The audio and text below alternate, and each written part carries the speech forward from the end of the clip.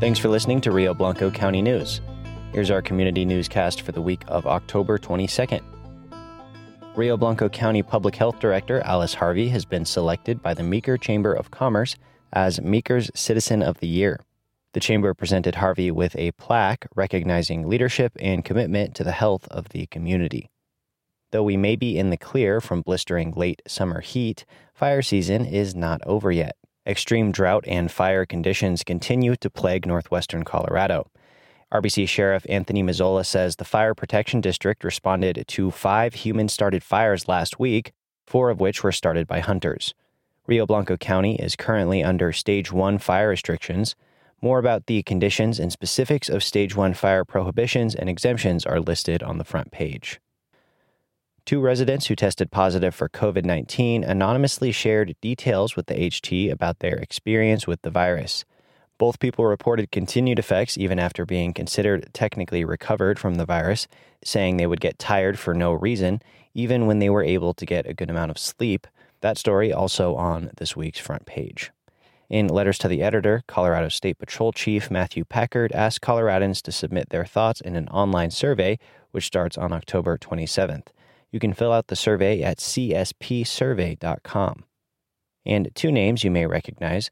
Dr. Kruger speaks in defense of Dr. Anthony Fauci as the leading infectious disease expert in the country. Kruger asked community members to be good neighbors and help slow the spread of coronavirus by wearing masks and avoiding gatherings until an approved vaccine is available to the general public. Those thoughts and more on pages 4A and 5A. Page 3A had this week's news briefs, including notices about events like upcoming healthcare and insurance enrollment webinars, trick-or-treat activities at the White River Museum, and a Walbridge Wing Halloween parade. You can also learn about COVID-19 testing options in the county, again on 3A. Meeker's Board of Trustees approved a building permit waiver for a new sleep lab at Pioneers Medical Center and got an update from the Meeker Chamber of Commerce, which has 15 new members. Among other updates, Director Stephanie Cobald told trustees that OHV riding is now the #1 inquiry at the Visitor Center. More details are on page 2A, and the Chamber's 2020 annual report is published on page 8A. County commissioners heard from the Department of Human Services Tuesday. DHS head Barb Bofinger says reports of child welfare concerns are increasing as lockdowns have lifted and kids return to the classroom. Bofinger also said they are seeing more drugs in Meeker than before, noting that she didn't expect either trend to reverse given the state of the economy and other factors. The Board of Commissioners also chose to allocate COVID funds to purchase desktop computer replacements for employees, as well as laptops to add remote working capabilities, and to use in Sheriff Patrol vehicles. All that and more is in the County Beat on page 6A.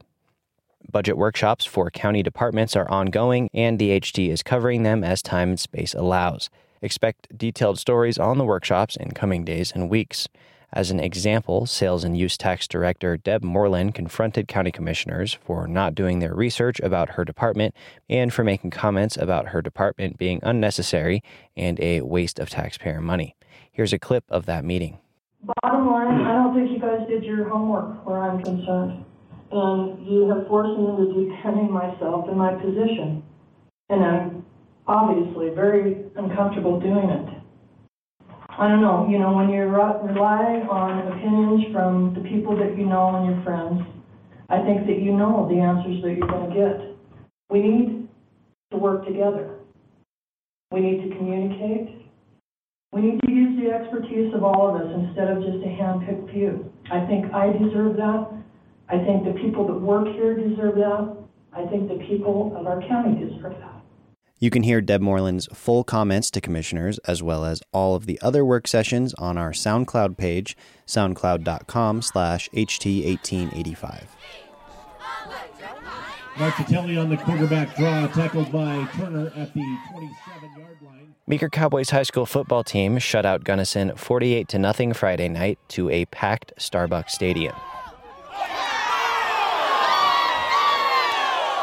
Marchitelli's pass intended for Solonik is in. The HT also streamed the game live. You can watch the whole thing on our Facebook page. Just search HT1885 on Facebook to find us.